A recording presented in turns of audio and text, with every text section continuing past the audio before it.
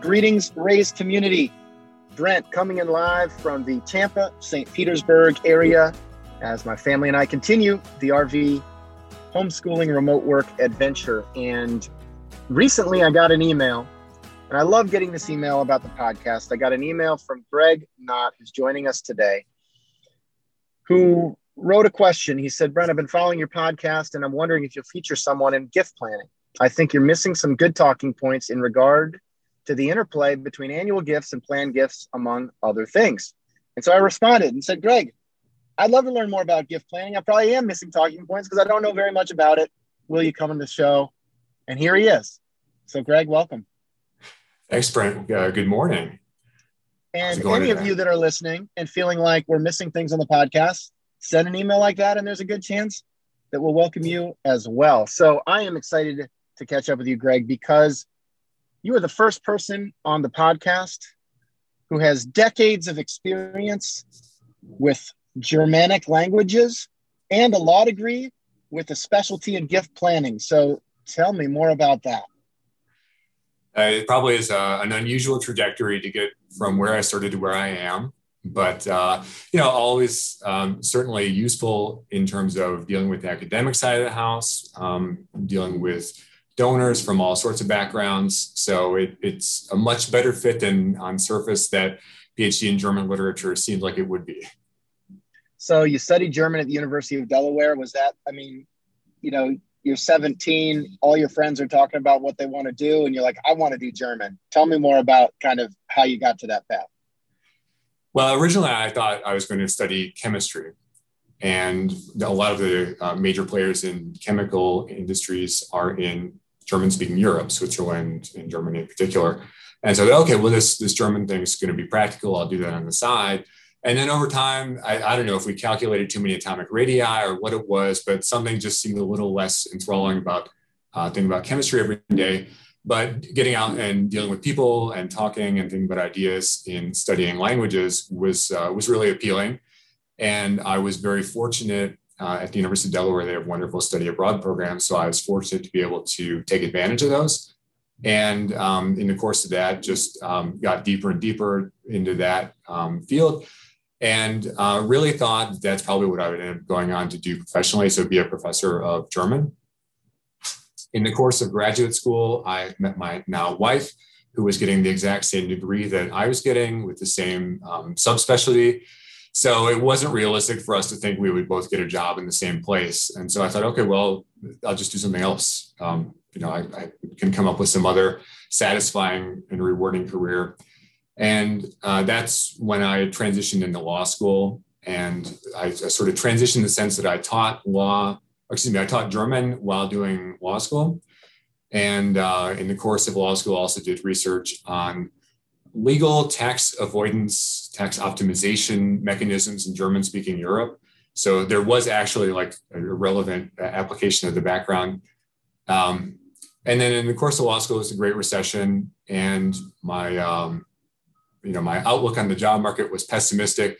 Then we learned we were expecting, and it was a point where we just really had to figure something out. So I was talking to career services, and they said, well, maybe the advancement people would have something. They're always hiring. And sure enough, they were willing to talk, and the law school experience was very helpful. Obviously, the ability to do research and writing from graduate school as well was a great fit for the sorts of things that you end up doing in advancement, but that you never imagined you would be doing. And from there, I was, I've been in it since then. So I have been fortunate to find a good and satisfying, rewarding fit fairly early on. So is it fair to say that European tax evasion law is kind of the dark side and planned giving is the light side? Are those sort of counterbalancing areas of expertise? Well, first off, I do have to make a comment on the terminology. So evasion would be illegal things. Avoidance or optimization, as you often hear, would be legal strategies for doing it. So we were working on the avoidance side of it, the optimization of paying no more than you have to pay. And so that piece actually is highly relevant for what I do now for obvious reasons. Part of what we do in gift planning is, historically it was the think about what happens when you die and you have a bequest and where does it go? Well, we've evolved to where there's a lot more involved to it. With retirement plans, the way they're structured now, with property holdings, annuities, the shift from defined benefit to defined contribution, there's a lot of kind of thought along the way where you have to think on the front end about, okay, well, what's the planning? How do I do this in a way that works for me and the people and organizations in my life? And then you also have to talk about the outcome side of it, which is the more common sort of development conversation. And just as a point of reference for our listeners, you've been in a gift planning area specialization for basically 9 years now at the UConn Foundation. And I would love a little bit of just gift planning 101. I mean, you wouldn't have sent the email if you didn't feel like we were missing certain parts of the conversation in past episodes. So what sparked you to send the email?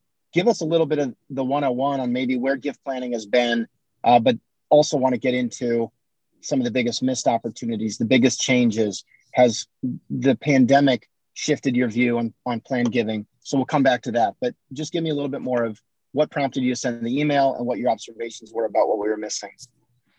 Yeah, so we, at the UConn Foundation, I think this is pretty common. We have various channels where we're sort of working on business development. And so some of it is through marketing outreach, through newsletters and emails and these sorts of things. And sometimes people will reply into us to say they would like to do something. So that's sort of one trajectory. Another one is when we're looking at... Greg, can I ask, does that happen once a week, once a month, twice a year? I mean, what's the volume? That sort of comes in waves. Sometimes like around this season when people are thinking about what they're going to do with their RMD, their required minimum distribution from their IRA up through tax season, there's a lot of planning going on. And so that's when it's on people's minds to be thinking about things and be updating things. So that's sort of one high point. Another high point is toward the end of the year when, again, they're thinking about kind of year-end implications of giving. And oftentimes that means thinking bigger pictures. So how do you integrate what you're doing this year with what you're going to be doing in the bigger sense? So if you have an endowment for a scholarship, okay, you add some each year, but then you also think about, well, where's this headed? Some people, they have a goal of saying, I'd like to have a scholarship endowment of $500,000. Okay, well, what's the path to get there? And so that's sort of in the back of their minds as they're looking at what they're doing currently, but that also involves projecting out to think about how do I get to that ultimate goal? So it's sort of cyclical, but there's sort of a steady drip in terms of when we get response cards. Sometimes it's years after we've sent something out and we would have never guessed that this person hung on to this mailing or hung on to this email and is then following up with us. But it's just a question of when's the right time in their life to actually be moving forward in a planning sense.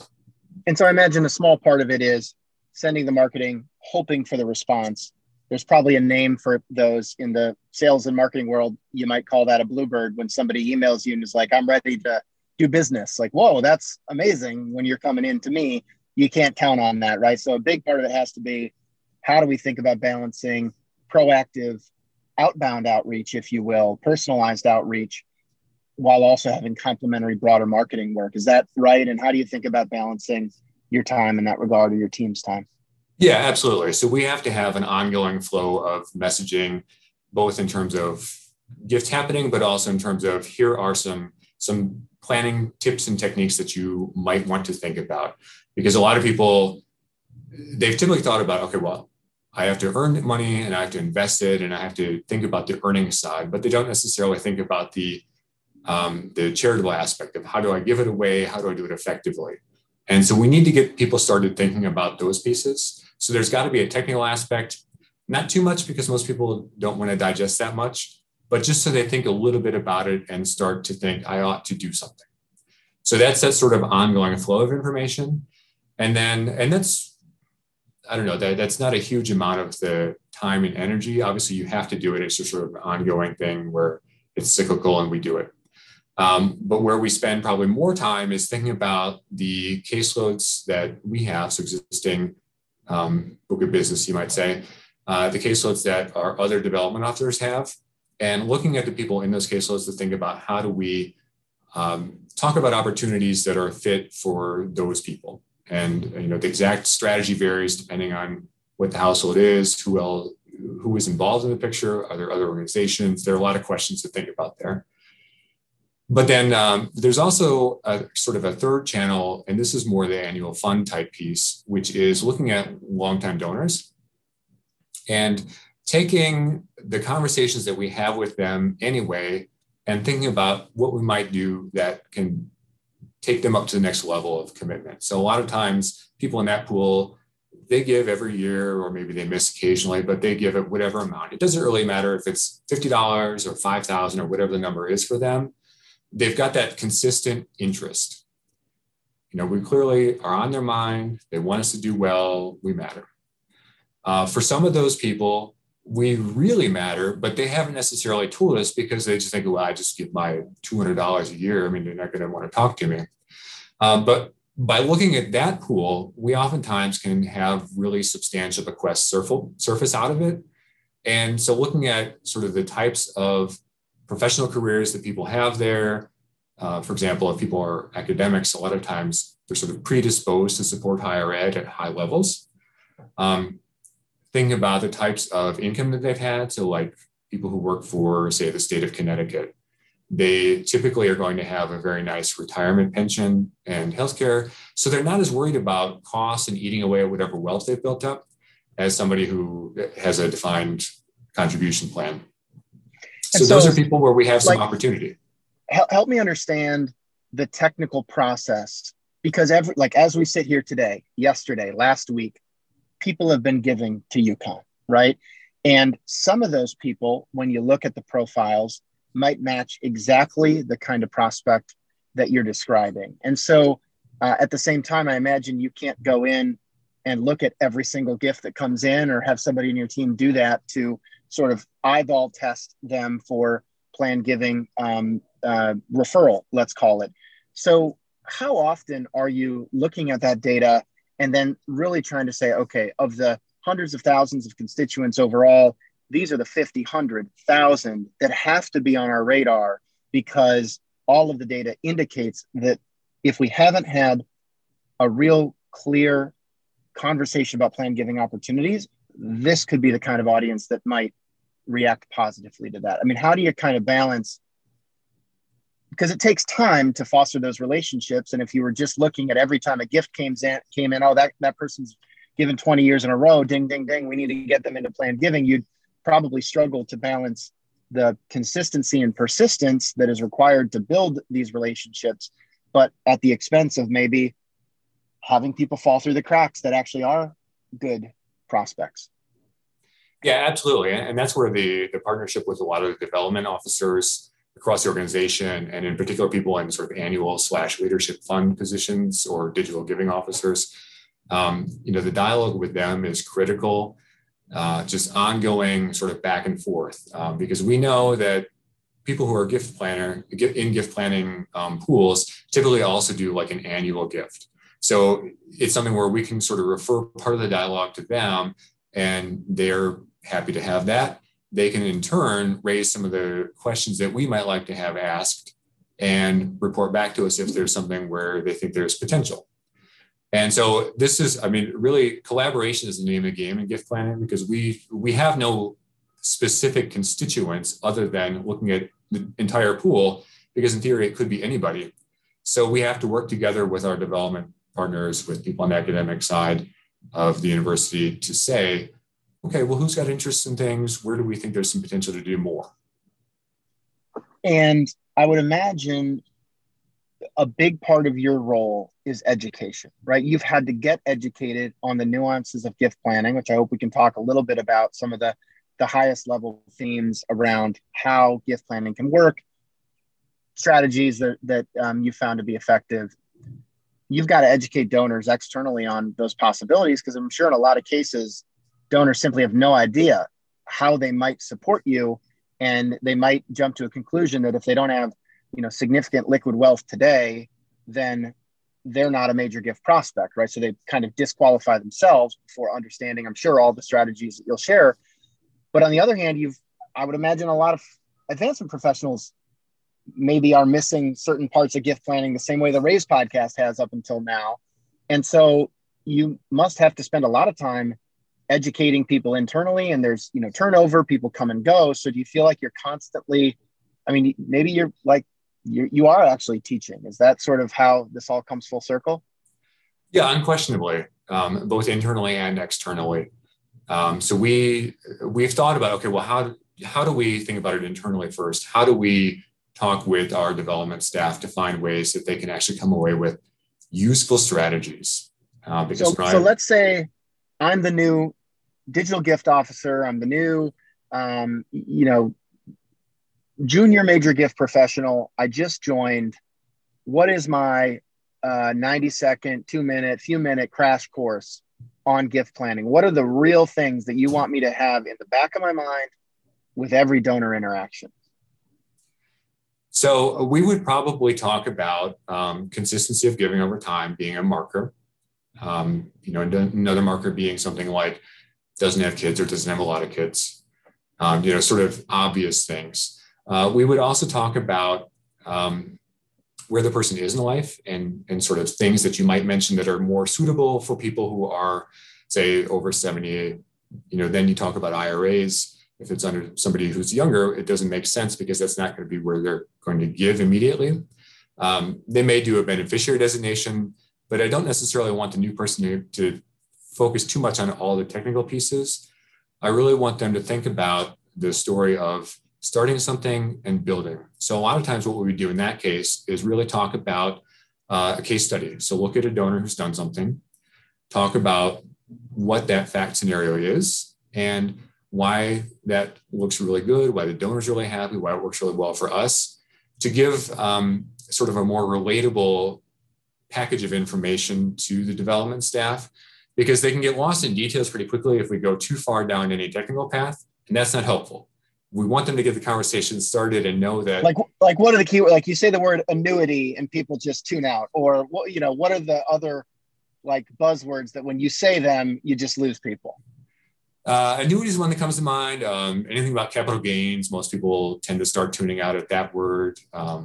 Itemizing. There are lots of terms where people are like, oh, I don't want to think about that. My accountant does that, or staff-wise, they say, I just can't remember all these things. Got it. And so how about from a donor perspective, what are some of the biggest misconceptions about planned giving? And am I right in saying that people would automatically disqualify themselves as being a big donor because they don't have a lot of liquid net worth? Therefore, the idea of a major gift scares them away, but maybe at the expense of even understanding, what are some of the entry level or some of the maybe underappreciated aspects of gift planning that maybe somebody in their 30s or 40s or 50s, I'm sure you have edge cases where people have been focused on this, have been able to craft planned gifts earlier than the stereotypical, retiree, if you will. Yeah, absolutely. I mean, we see people who are on the younger side who set up an insurance policy, for example, with the specific intention that the proceeds from it will fund a scholarship. We have somebody do that in memory of his parents. And so that's just one example of many that we could cite. Sorry about the flow in the background.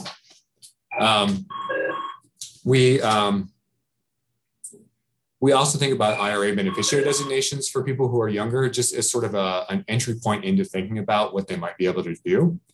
And that's something where everybody can sort of relate to it in the sense that they filled out paperwork when they started whatever job they have. So they know this happens and something that maybe eventually is going to happen with that money, but they haven't really thought much about it. So it's a good education opportunity, irrespective of what the person's age is. So those are a couple of things where we don't have to work too hard to get people to see how it might be a fit. Think about the annuity piece of it. That's obviously something where it starts a little later in life. So depending on the organization's policies, there can be age restrictions. And we want that conversation started in advance of when they actually want to establish the annuity so they can think about it. But oftentimes something as simple as a conversation about, if somebody we worked with had a CD that matured and the rates are terrible now. Well, maybe it's a good chance to roll that over into an annuity. That way you get the option to take a deduction off of your taxes and you get some income going forward. So it's just a nice win-win thing for something you were going to do anyway to support the institution.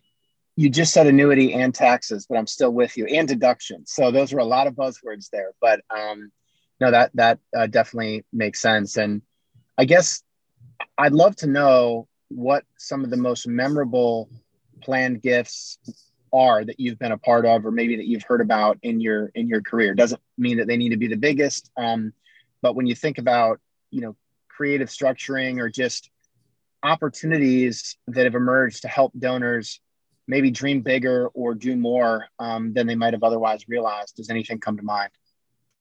So my most memorable gift is this one came together a few years back, and there may actually be a few people in Connecticut who heard about this one, and it was covered in the newspaper here, but I think for most people it'll be new. We had a widow who came to us, and she had a problem she needed to solve, and specifically it related to something her husband had done. So he had been into hunting and in a big way. So he would do things like go on these 6-week expeditions for hunting. And as a result of that, he had built up a massive collection of taxidermy specimens.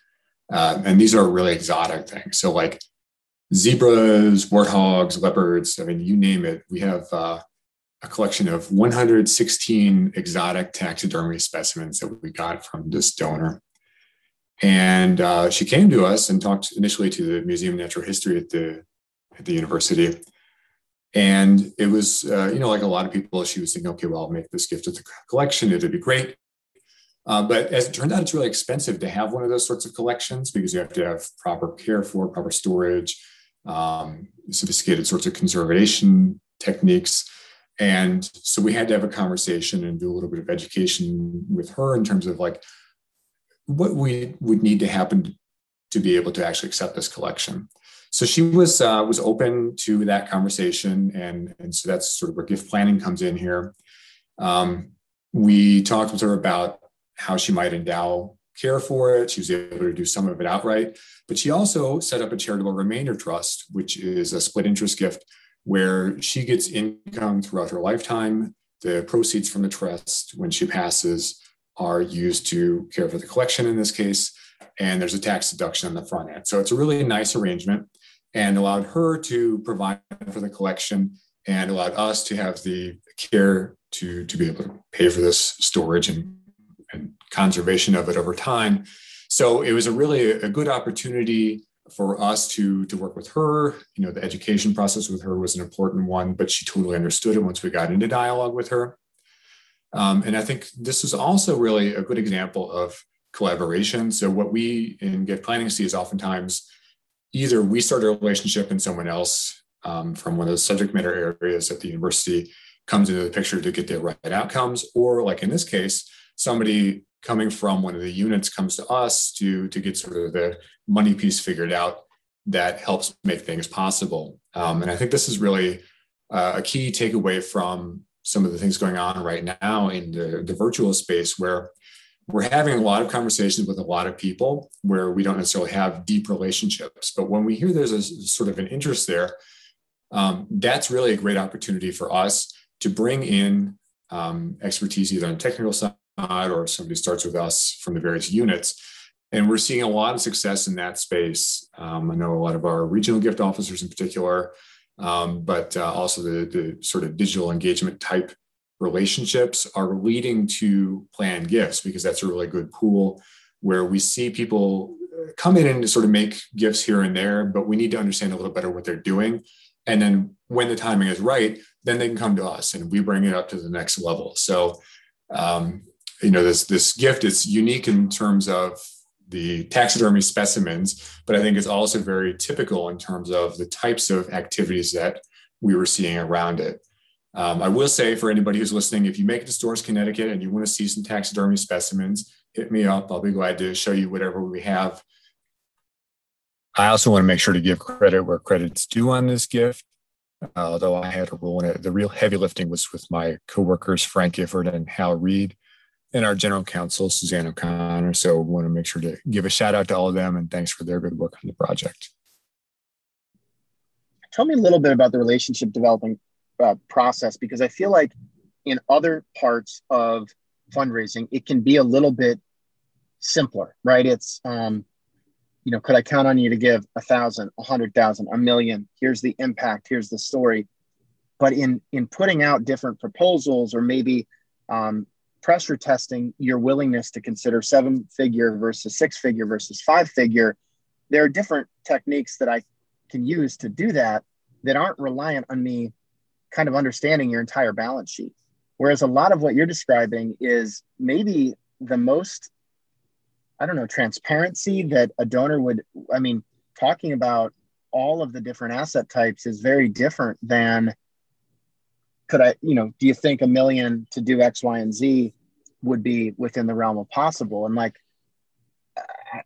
how do people, especially the millionaire next door type, who probably aren't having those conversations with very many people, period, even inside their nuclear family, what is it like?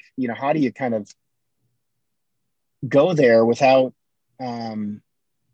pushing too hard or offending people? But at the same time, if you don't know the information, it's hard for you to make suggestions or help them understand the alternatives.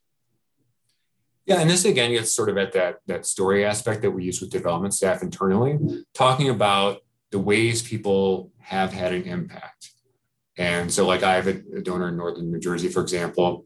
She supports her brother. And so her concern is making sure if she predeceases him, that he will continue to receive support. So she's got an annuity that is set up that she gets payments, and then if he outlives her, then he gets payments. So thinking about a fact scenario like that one, you see, we didn't get technical at all, just very straightforward. Here's the problem that you want to address, and here's how you can do it. We can show examples of how people have done things to get people started thinking about what they might themselves be able to do. And that, of course, needs to be tailored to the person's life situation. So again, if there's a sibling in the picture who's getting support, okay, well, let's use that example. If there's a special needs child in the picture, well, let's talk about a scenario where we had someone set up a trust for that purpose of supporting a child, and then whatever was left over then came to support work here at the university. So it really is a question of knowing the donors. And that's actually a much easier conversation in terms of, let's talk about you, let's get to know each other, let's get comfortable. And I think a lot of it is that sort of comfort and trust, because once that's established, people disclose a lot once they believe that they can trust them. Yeah, it's kind of the idea, in our world, we're always trying to build trust with prospective customers and also maintain it with current customers by way of testimonials, case studies, right? Storytelling. And it sounds like that's a part of your work. I guess I wonder, do references ever come into play? Does somebody ever say, hey, Greg, could you put me in touch with that other prospect you mentioned who did that annuity and that creative structure? Are you ever connecting people, or is it more household to officer level conversations? It's typically household to officer conversations. I guess to some extent you could see people wanting to talk with peers. That happens, I think, a little more spontaneously, where people know in their own circle of friends how something has worked, and they do homework that way. Not so much that we trot someone out. Got it. So let's talk a little bit about the experience over the last 12 months. It's roughly 12 months since the COVID-19 started hitting the headlines. And I would imagine if you looked at the Venn diagram of at least your traditional stereotypical plan giving prospects and people at highest risk for, COVID, there's pretty much direct overlap. And so while every frontline officer had to adapt, in the way that we've engaged people and so forth over the last year, I would imagine it might be the most extreme, especially if I then were to add another layer, at least again, stereotypically around technology adoption and Zoom and mobile and all of these things that have helped people stay connected. There might have been a modestly steeper learning curve. I don't want to be too presumptuous, because I think sometimes we overly tag the older generation as being less tech savvy than they really are. But you tell me what that experience has been like. The arc of the emotional journey that we've all experienced over the last year has to be potentially the most acute among your population. So what has that meant for your business? I mean, on one hand, I could see people thinking more consciously about estate planning and wills than ever before. On the other hand, I could see people having buckled down to really, not maybe make philanthropic investments to just sort of see where things were going to land. But now we're, here at a time when obviously there's still tremendous challenges on Main Street. The vaccination process seems to be accelerating.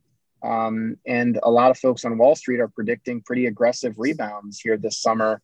Have you felt all of those emotions? I mean, what has the experience been just recognizing that your target population is sort of so connected to the COVID pandemic? Yeah, no, it's definitely been a mixed experience. In terms of technology, they're either really savvy high-level adopters or not at all. So like it's only phone calls. There's no computer, email, anything. But a lot of people have been expanding their skill set, I guess I would say, in terms of being able to communicate.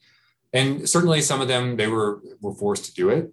But I think that that's probably been good. And they've actually really enjoyed trying something new out. So it's been, I think for people who are at a more advanced age, they've enjoyed the opportunity to stay in touch and actually found it to be a good tool to have more communication, which is good because a lot of them are sitting at home. Maybe there's a spouse, maybe not, and they're pretty bored. So they've been pretty pleased to talk with us. And sometimes they're in a space where they're in a good mood and they're able to talk about things and think about the market going up. A lot of them actually are seeing friends and family who are suffering. They've either taken ill or they've passed away. And so we've got to really tread lightly because it is the crowd where they tend to be experiencing infections at much higher rate and much more significant consequences. But the simple fact is, if they're sitting around, they're probably happy to think about what they might do, look at their paperwork, plan things. And so those are things that they can get done. So we've actually seen a lot of people saying, okay, well, I've been thinking about this and, I might as well get this done now since I'm sitting around and don't have much else going on. And so we've seen a reasonable uptick actually in the people who sort of spontaneously call in or email in. We've seen definitely more activity in that space just because people are trying to get something done. They want to have something to show for this time. I think it's more that than that it's necessarily they're thinking about death specifically, mortality. So those are sorts of the kind of trends that we've seen. And I think that the planning piece really spans fairly far down in terms of ages. So late 30s on up, people are saying, all right, well, I'll just get it done. And what are people in the late 30s? I mean, what are the conversations you're having with that group? So for a lot of them, it's either they've gotten to a point where they've sort of amassed enough wealth that it's worthwhile to think about it, or they sort of come to the conclusion they're probably not going to have kids. So they need to get a plan in place to, take whatever assets and do something good with it. Those are sorts of the patterns that we tend to see in that age group. To some extent, it's also based around if there's a new job and a move to a different region, something along those lines. And, for them, obviously, whatever they're thinking about doing is going to be a ways down the road. So we have to think about the conversation in a very big picture sense. So they don't tend to be very specific sorts of plans. It'd be something like a needs-based scholarship for a student in the School of Engineering. We don't tie it to any particular, say, simulation center or something like that, because by the time somebody in the 30s is no longer with us, it's going to be a radically different world. So you need some flexibility as to not overly constrict a gift with that long of a time horizon. Absolutely. I mean, that universally applies because we don't know what's going to happen down the road, when it's say more than a couple of years out. But especially for the younger audience, we tend to keep it broader, not because we're opposed to having things be tailored, but we want to be certain that if they put a plan in place, that we can actually do what they want to have happen. So as you think about kind of how the sector has evolved, the experiences over the last year, What are you excited about in the coming years? What are you concerned about? I mean, are there areas of innovation, optimism, or maybe challenges that people don't appreciate as well?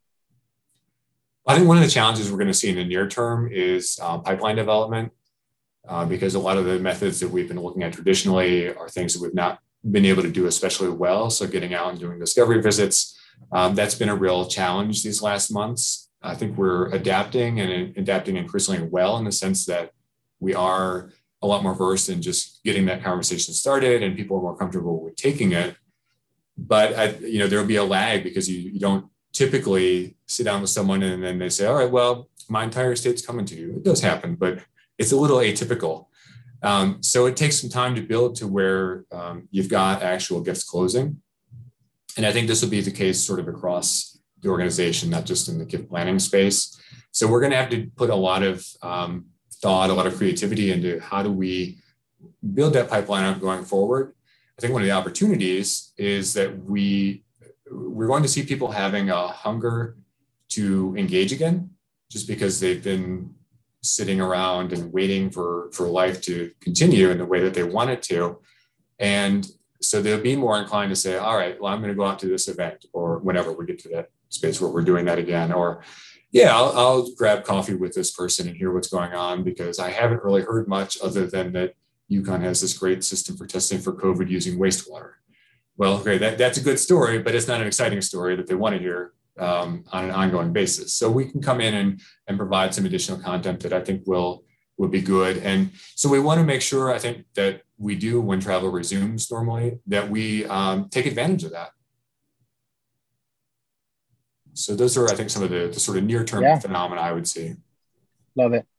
And when you think about, I don't know, any other missed opportunities or areas of, if you were an advancement leader wanting to audit the intersection or the coordination between gift planning and some of the other parts of the division, what are some of the questions that you would ask, or some of the data you'd want to see to just do the highest level discovery around how are we doing today? So I think I would want to understand what are some trends that we're trying to take advantage of. So when we think about, for example, the increased frequency of people using donor advised funds, okay, well, how are we interacting with that trend? Because it is in part a gift planning mechanism, in the sense that people are doing it for tax planning reasons, and they're sort of punting on the charitable giving side of it. So, okay, that's good. We like that people are thinking about those things, but then we need to get them to move to the next step of outcomes. But how do I identify them in the first place? Somebody who is a planner and has enough assets to have it be worthwhile to set up that sort of a fund. So one of the things, for example, that we've been doing is some internal education, working with the development staff on how donor advised funds work, why people do them, but also looking at our data. So I had, for example, a poll of all the people who gave in 2019 using a donor advised fund. So went through all of those people. I did this myself, actually, because I wanted to understand it better. Who gave, which people do we know, which people do we not know, and where is their opportunity? And so there obviously are people in that pool where we know them very well, and they're our major donors. And so great, they'll keep doing it, no problem. Then there are people who make sort of a one-off gift as a memorial gift or something. And probably we don't really need to talk to them because they're not otherwise our supporters. But then in the middle, there's this nice pool of people who are clearly thinking about us, and oftentimes we haven't talked to them. So like there's a doctor in New York, sends us a couple $1,000s for scholarship money every couple of months. We've never talked to him. We have no record of any dialogue. So that's somebody where clearly we need to find a way to reach out to that person and understand what the interest is, what's the capacity there. So looking at that sort of a pool is very helpful for us, because we only have sort of publicly available data on wealth and capacity. But this is an interesting piece in terms of blending behavioral data with an indicator of assets. So it helps us to be more successful in that space going forward. So those are the sorts of things that I look at. QCD, IRA giving is similar in that respect. I think what you're highlighting is something we're talking a lot about right now. And honestly, I feel like we just have to do a better job at helping address this through data and technology, is so much of stewardship and relationship building today is rooted in how much somebody gave, right? I mean, a lot of stewardship bands are how much did, if you gave X thousand, then this is what acknowledgement or experience you will receive. And that obviously makes a lot of sense in many regards, but it doesn't at all speak to potential. And so when you have the modest gift, maybe consistently from somebody who has really, really high net worth, how do we make sure that those individuals are identified, hopefully less manually than you maybe have to go do today, one by one by one? How could we be a part of that? And then how do we make sure we route prospects like that to the appropriate desk based on the rules? And so, imagine a future where based on some set of rules that we all agree upon, if the gift fund, type is donor advised fund, or the gift level or consistency and net worth is X, then put them in front of me so that I can make sure to still do the additional eyeball test. But that's an area that I just think we have to get better at. I don't know if you have any thoughts on that, but this idea of creating stewardship plans, and I think planned giving can intersect with this based on potential, not just based on how much did they just give. Yeah, unquestionably. I mean, we routinely see people go from a $100 a year donor to making a $300,000 bequest or something like that. So it's absolutely worth our time to think about that pool and to understand them, like I said, in terms of behavior, so how they give, but also in terms of, for example, people who work for State Farm Insurance, oftentimes, even today, have a defined benefit retirement plan. So let's look at that pool. Who's in there? And obviously here we don't have a lot of examples, but where I used to work in Illinois, we had lots of people in that pool. So let's think about that carefully. How do we leverage what we know about people, even if it doesn't necessarily say exact assets, to what outcomes are potentially on the table so we can target our outreach better? So the same way that certain companies have been targeted for generous matching gift programs, there's a planned giving equivalent of that. Yeah, absolutely. Interesting. So what are those companies that are in the UConn community? I mean, are there specific, if somebody joined XYZ company, is that an instant flag or trigger, or should it be? I don't know if it isn't, and it probably to some extent should be.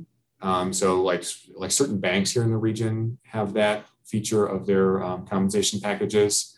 Let's try to not get too detailed in terms of which companies it is. But we know, at least in many cases, if somebody works here, that person probably has a good retirement plan. So we want to think about how we can work with that person more closely. Or again, people who work for the state of Connecticut, whether it's through UConn's health system, so actually the hospital side of it, or at the university or any other state institution, they again are a really good pool for us because we know the sorts of stability that they have going forward for income and healthcare. And that is someone who can much more easily commit to making an outright gift and expect to have assets left to make a planned gift. Are there people in the planned giving community that you look to for guidance, advice? One of the great things about the advancement sector is it's very collaborative. I would imagine that is the case in the gift planning world. But again, I don't know as much about it. Who are some of the people that you've learned from or that should be top of mind for us as we think about getting more educated in this realm? Yeah, no, I mean, there are certainly all the gurus out there, and people here would in gift planning would know who they are. So I won't necessarily highlight them, but I can certainly speak to somebody like Kent Levan at St. Louis University, where I got my start as what you might call a summer intern. He's been in gift planning for a long time, has seen all the trends, knows it inside and out, and has a really deft touch in working with donors. So we've stayed in touch, and I've learned a good bit from him. Somebody else who comes to mind is Pat Vickerman, who's actually the vice president for advancement at Illinois State. He came up through gift planning. And it's interesting that a lot of times the people who are coming up from a gift planning background and go on to be leading operations really appreciate it and also get that integration piece especially well. So I think that's probably a profile that would be good in terms of reaching out to to talk to people who are doing it and doing it well. We're very fortunate here at UConn in the sense that Jake Lemon, who's our senior vice president for development, has a background also coming up through gift planning and financial planning. And, I have it easy. I don't have to educate upward in our organization. It's already done. But he's been a great partner. Yeah, I'm sure that the same way that you're constantly thinking about, how can we creatively structure this gift with your development peers? I mean, he's probably bringing that perspective to almost every significant conversation, just because it's probably like, muscle memory. Once you've seen it so many times, you just sort of know how to at least guide people in other ways they might think about things. Absolutely. Got it. What else should we be covering today? This has been really interesting, and it's a reminder of how much more we have to learn. But anything else that's top of mind, or anything else you were hoping to share with our audience? One of the questions that you typically ask is, are people hiring? And so I did want to make sure to put in a plug that, yes, we are hiring and we'll continue to do so. Obviously the specific opportunities will vary over time. Look, if you don't necessarily see what you're looking for, let's still talk. We have a good culture here and a good talent development team. So I want to make sure to get that in because I know that advancement is a field where there is a lot of demand, and gift planning in particular. It's hard to get good people. Yep. Well said. And the other question I usually ask is, if people want to stay in touch with you or get in touch, what's the best way to do so? Yeah, either by LinkedIn or just send me an email, gnott@foundation.uconn.edu. Glad to talk with anybody, whether it's about getting into gift planning or what organizations are doing in gift planning. We want to make sure that we learn whatever we can, and talking to people is a great way to do it. I love it. Well, Greg, it's been a pleasure getting to know you better, learning more about your journey. Would it be too much to ask for you to close out the show in German? Is that something you think you could swing for us? Any particular message you'd like to give to people? Nobody will really know the difference. A couple people maybe. So I'd say just use creative license. Vielen Dank fürs Zuhören und Verzeih. So that was something like, thank you for listening, and an Austrian way of saying, hope you all do well. Does it ever come up in your work? Have you ever, once in a while, there must be some donor who studied German or grew up in Germany or something like that along the way? Oh, absolutely. There are donors where we do everything in German. Our conversations, our emails, our data services people hate it because I put these emails in and it's all in German. But that's what we do. I love it. Talk about being donor-centric. All right. Well, on that note, Greg, I hope you and the UConn team all do well. Thank you so much. All right. Yeah, thank you. Have a great day now. Enjoy Florida. All right. Cheers.